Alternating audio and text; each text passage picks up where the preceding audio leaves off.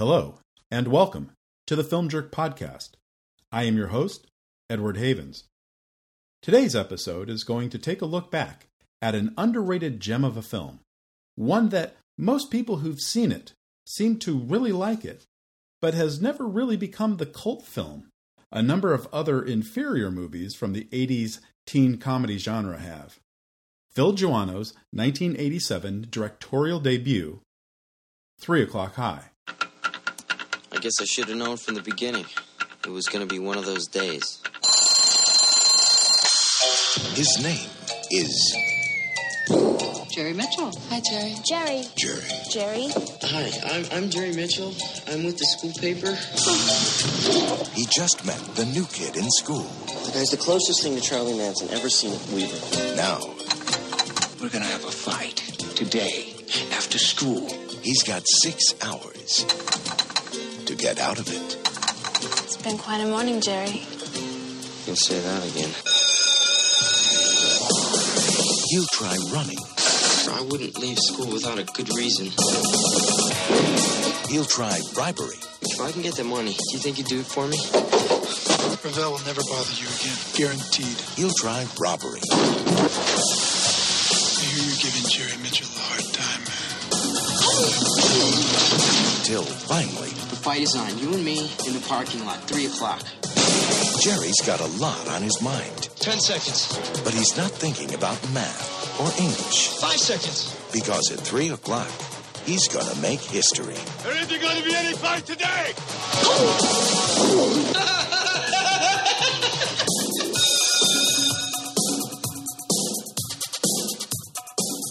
The screenplay for the film was written by the team of Richard C. Matheson and Tom Solozzi, based on some of their own high school experiences. Matheson, the son of famed sci-fi writer Richard Matheson and the older brother of Bill and Ted co-creator Chris Matheson, and Solozzi, had been writing in television for nearly a decade, for shows as varying as Three's Company, The Incredible Hulk, and The A-Team. The pair had come to the attention of Steven Spielberg, who hired them to write 2 episodes of his 1985 to 1987 anthology series, Amazing Stories, including the Tobe Hooper episode Miss Stardust, which was based on a story by Matheson's father. Impressed with the writers, Spielberg asked them if they had anything sitting around that they wanted to get made. They did.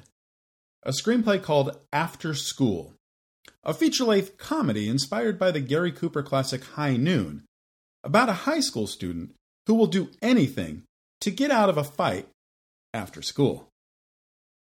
Phil Joanou had started out in the industry when he was still in high school, getting himself a job on the first Star Trek movie as a special visual consultant under the tutelage of John Dykstra.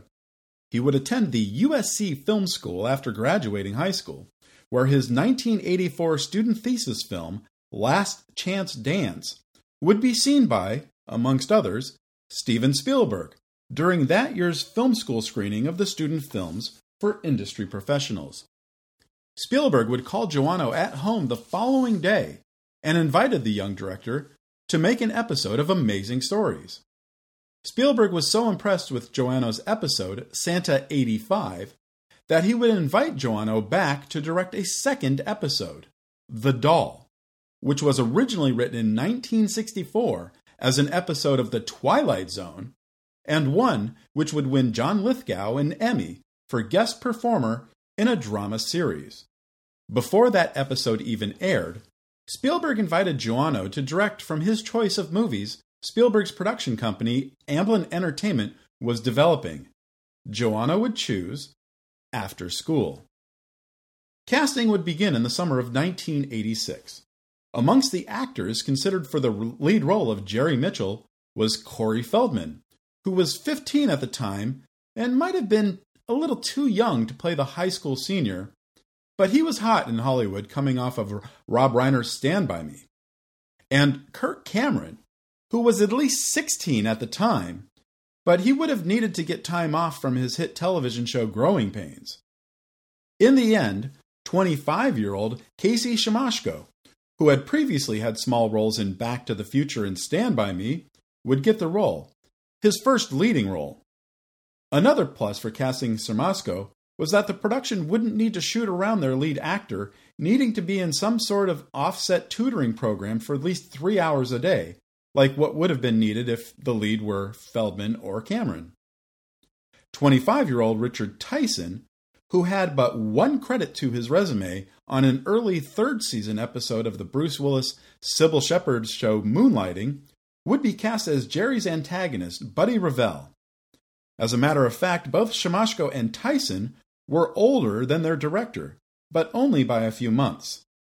Other members of the cast included newcomers Stacey Glick, Anne Ryan, Yeardley Smith, and Jonathan Wise, as well as industry veterans Philip Baker Hall, Mitch Pileggi, John P. Ryan, and Jeffrey Tambor.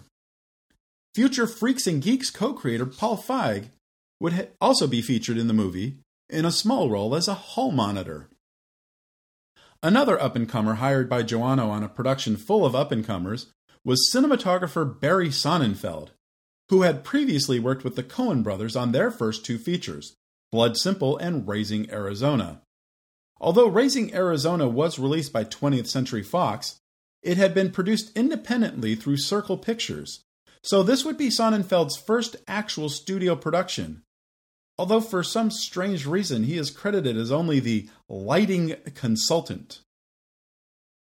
Shooting on the $5 million film would begin in Ogden, Utah, on October 16, 1986, utilizing Ogden High School, an Art Deco-style school built in 1936 as part of Franklin Delano Roosevelt's Works Progress Administration, as its main location, the fictional Weaver High School. While much of the film would be shot in the afternoon and early evening hours, Ogden High was very much open for business at the time. So, while the production would use several classrooms and other spaces, such as the student store, cafeteria, hallways, and football field throughout the shoot, occasionally they would need to film while classes were still in session, stopping production only when classes were out between periods. Only 2 sets were needed to be specifically built for the production: the boys' bathroom where Jerry and Buddy's fateful first meeting would occur, and the school nurse's office, where Jerry would try and fail in one of his attempts to get out of his end-of-school fight. That fight would be the last major set piece shot for the movie, which shot over 6 days in the parking lot of the Ogden High School. More than 200 students from the school would be used as extras. The production would wrap on December 1st, having brought more than $1 million from Hollywood into the local economy. But it would be another 12 years before Ogden would see another major Hollywood movie come to town, the 1999 Melissa Joan Hart, Adrian Grenier comedy Drive Me Crazy, which would also use Ogden High as a major location. Once Joanou returned to Los Angeles to begin post-production, he started to craft a film that maybe wasn't exactly the film that Spielberg and co-executive producer Aaron Spelling had originally envisioned. Joanou would admit years later that he was heavily under the thrall of Martin Scorsese's exceptional 1985 film After Hours when he was working on the movie, partially inspired by the similar titles, and the final film would look and feel not unlike Scorsese's film. It is said that Spielberg, while being amongst Scorsese's best friends, was incensed that Joanou had turned in a far different and darker film from what he was expecting, and Spielberg would soon have Universal remove both his name and the Amblin Entertainment name and logo from the credits of the film and all press and publicity materials. That would pretty much sound the death knell for the film at Universal. When the film, whose title was changed from After School to 3 O'Clock High during post-production, was released into theaters on October 9, 1987, it would only open in 849 screens, several hundred less than the typical wide release around this time, like Fatal Attraction, or the Dudley Moore Kirk Cameron comedy Like Father Like Son, or the James Belushi drama The Principal, the latter two which also opened on the same day, and the film would only receive limited advertising support from the studio. The movie would open in 9th place that weekend, with only $1.5 million in ticket sales. Eighth place that weekend would go to the Richard Dreyfuss-Emilio Estevez action comedy Stakeout, which would gross $1.7 million in its 10th week, while still playing in 1,115 theaters. And Dirty Dancing would earn over $2 million from 978 screens in its 8th week. The following weekend wouldn't be much better. Dropping 32 screens in its 2nd week, 3 O'Clock High would only gross $846,000 from 817 screens, which would put it in 11th place, just below Hello, Mary Lou Prom Night 2, which would gross 7% more than 3 O'Clock High on only 42% of the screens. Ironically, this is the week the story in the movie takes place, specifically on Tuesday, October 20th, 1987. And by week 3, the film would be out of the top 20 altogether, and it would be out of theaters by the end of the year, with a final gross of $3.685 million in ticket sales. And what happened next was the true magic of home video in the VCR revolution. Before, say, 1975, if you wanted to see a movie after it had played in theaters, you either had to wait for some television station to play it, or you'd have to wait for one of your local repertory theaters to play it, if your town even had a repertory theater. And a movie like 3 O'Clock High would probably only show up on the Late Late Movie on one of the non-network stations in town around 3 a.m., and absolutely never at a rep house. And that would be years after the fact. When cable movie channels started becoming a thing, that movie would show maybe a year or two later, and it might play 20 times over the course of a month, but then you might not see it again until it showed up on the Late Late Movie on one of those non-network stations around 3 a.m. So when VCRs became a mass consumer product, and you could go down to your local record store or mom-and-pop video store and rent a movie, you'd have to hope that the movie you'd want to see was released on video and that your local record store or mom-and-pop store carried it. By 1988, studios realized that they could make money, lots of money, more money, selling more videos at a lower price point by selling movies directly to consumers. So while a blockbuster movie like Beverly Hills Cop would have cost $90 when it came out on home video just 2 years earlier, a movie like 3 O'Clock High would only cost about $30. And then there was that major proliferation of movie channels. HBO would be the first major television channel dedicated to the showing of motion pictures when it started broadcasting to 365 cable television subscribers in Wilkes-Barre, Pennsylvania on November 8, 1972. Although the first event on HBO would be a hockey game between the New York Rangers and the Vancouver Canucks. After the game, HBO would show the 1971 Paul Newman drama, Sometimes a Great Notion. The movie channel would start up as the Star Channel a year later, before becoming the Movie Channel in 1979.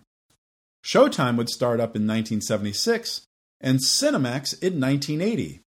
And there was special subscription services, like Select TV and On TV, where a set-top box would track what you watched, and you only paid for the movies and events that you did watch instead of a flat monthly fee like an HBO or a Showtime. On TV would become somewhat famous in 1982 when it would get George Lucas to allow the service to be the first outlet on television to show Star Wars over the air.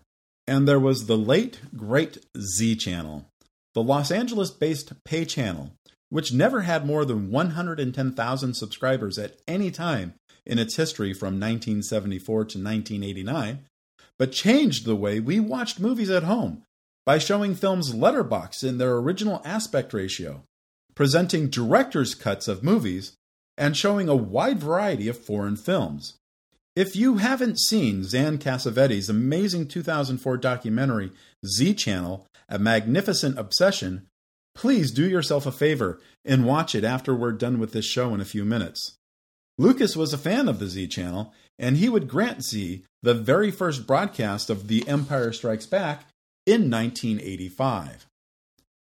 By 1988, there were dozens of cable and subscription television services, and they all needed content. A lot of content. And studios would sell a group of titles to these services as a package. So a movie like 3 O'Clock High, that may have been good, but didn't necessarily get seen in theaters, would be able to get a second chance through repeated airings. It might show 8 or 10 times over the course of a month exclusively on a premium cable service like HBO or Showtime, and several more times over the next few months before making its way into circulation at the basic cable channels that happen to also show movies from time to time, like USA or WGN, with the occasional commercial interruption and judicious editing for content. And because we could all now program our videotape machines to record anything we wanted, we could tape an airing of something potentially interesting that we saw in the TV guide listings, even if it was airing at 3 o'clock in the morning, and watch it when we were ready. And if we liked it, watch it again, and again, and again.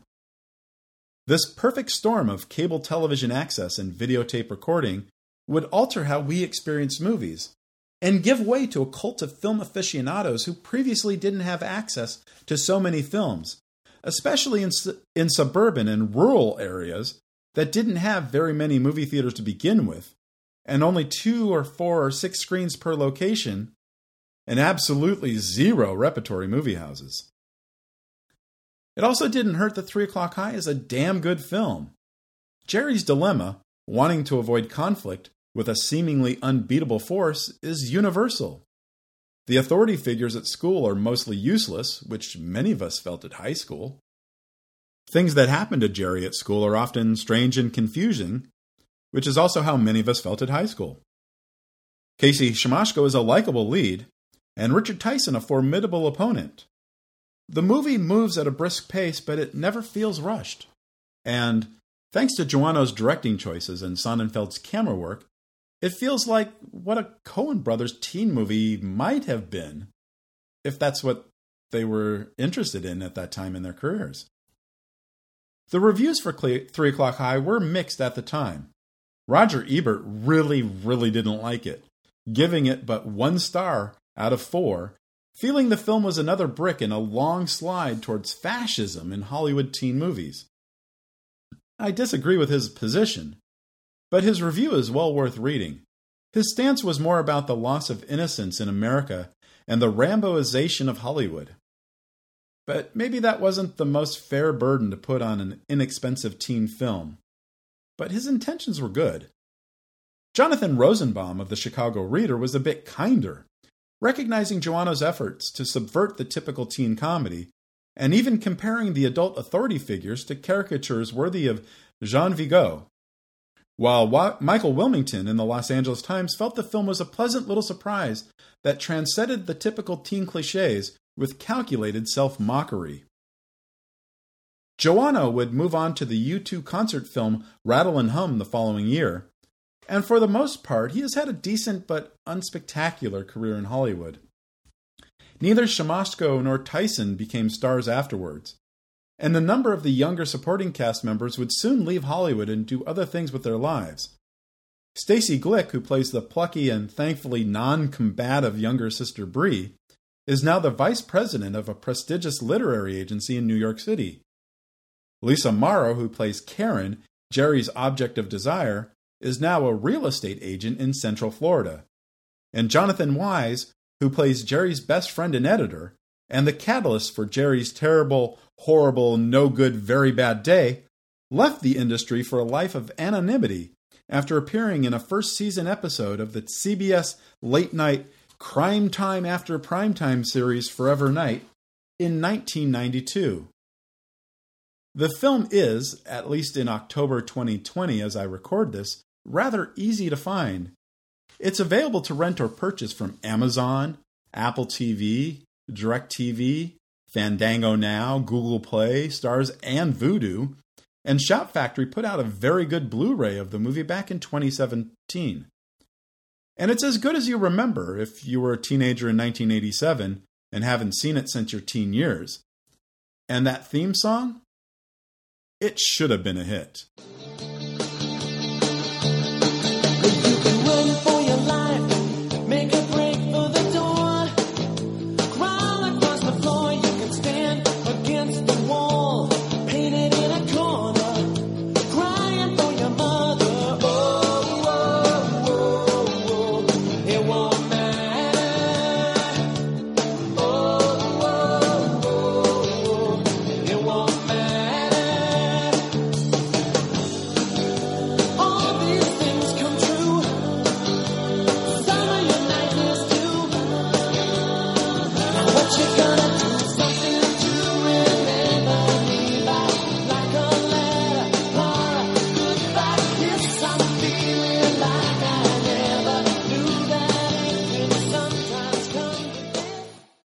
Thank you for listening. Our next episode will be about an independent distribution company so obscure, I may be the only person who never worked for the company to recall it by name, the Management Company Entertainment Group. But if you're a fan of 80s movies, you'll definitely know one of their films. Here's a little hint.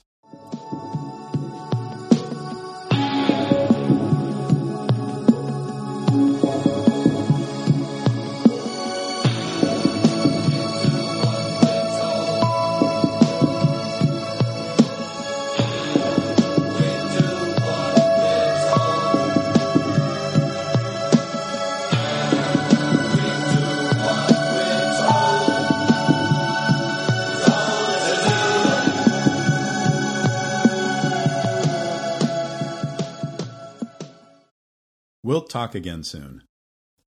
The Film Jerk podcast has been written, hosted, and edited by Edward Havens. As we are an independent podcast without a network of websites to help promote the show, we rely on word of mouth to get the word out about the show. Please, help get the word out. Please post about the Film Jerk podcast on your socials. Please rate and review the show on your favorite podcast source. Good ratings and reviews help get the podcast higher rankings, which help the show get seen by more potential listeners. And as always, I look forward to your comments about the show.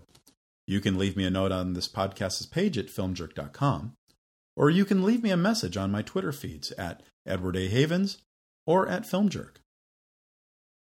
The Film Jerk podcast has been a production of Idiosyncratic Entertainment. Thank you again. Good night.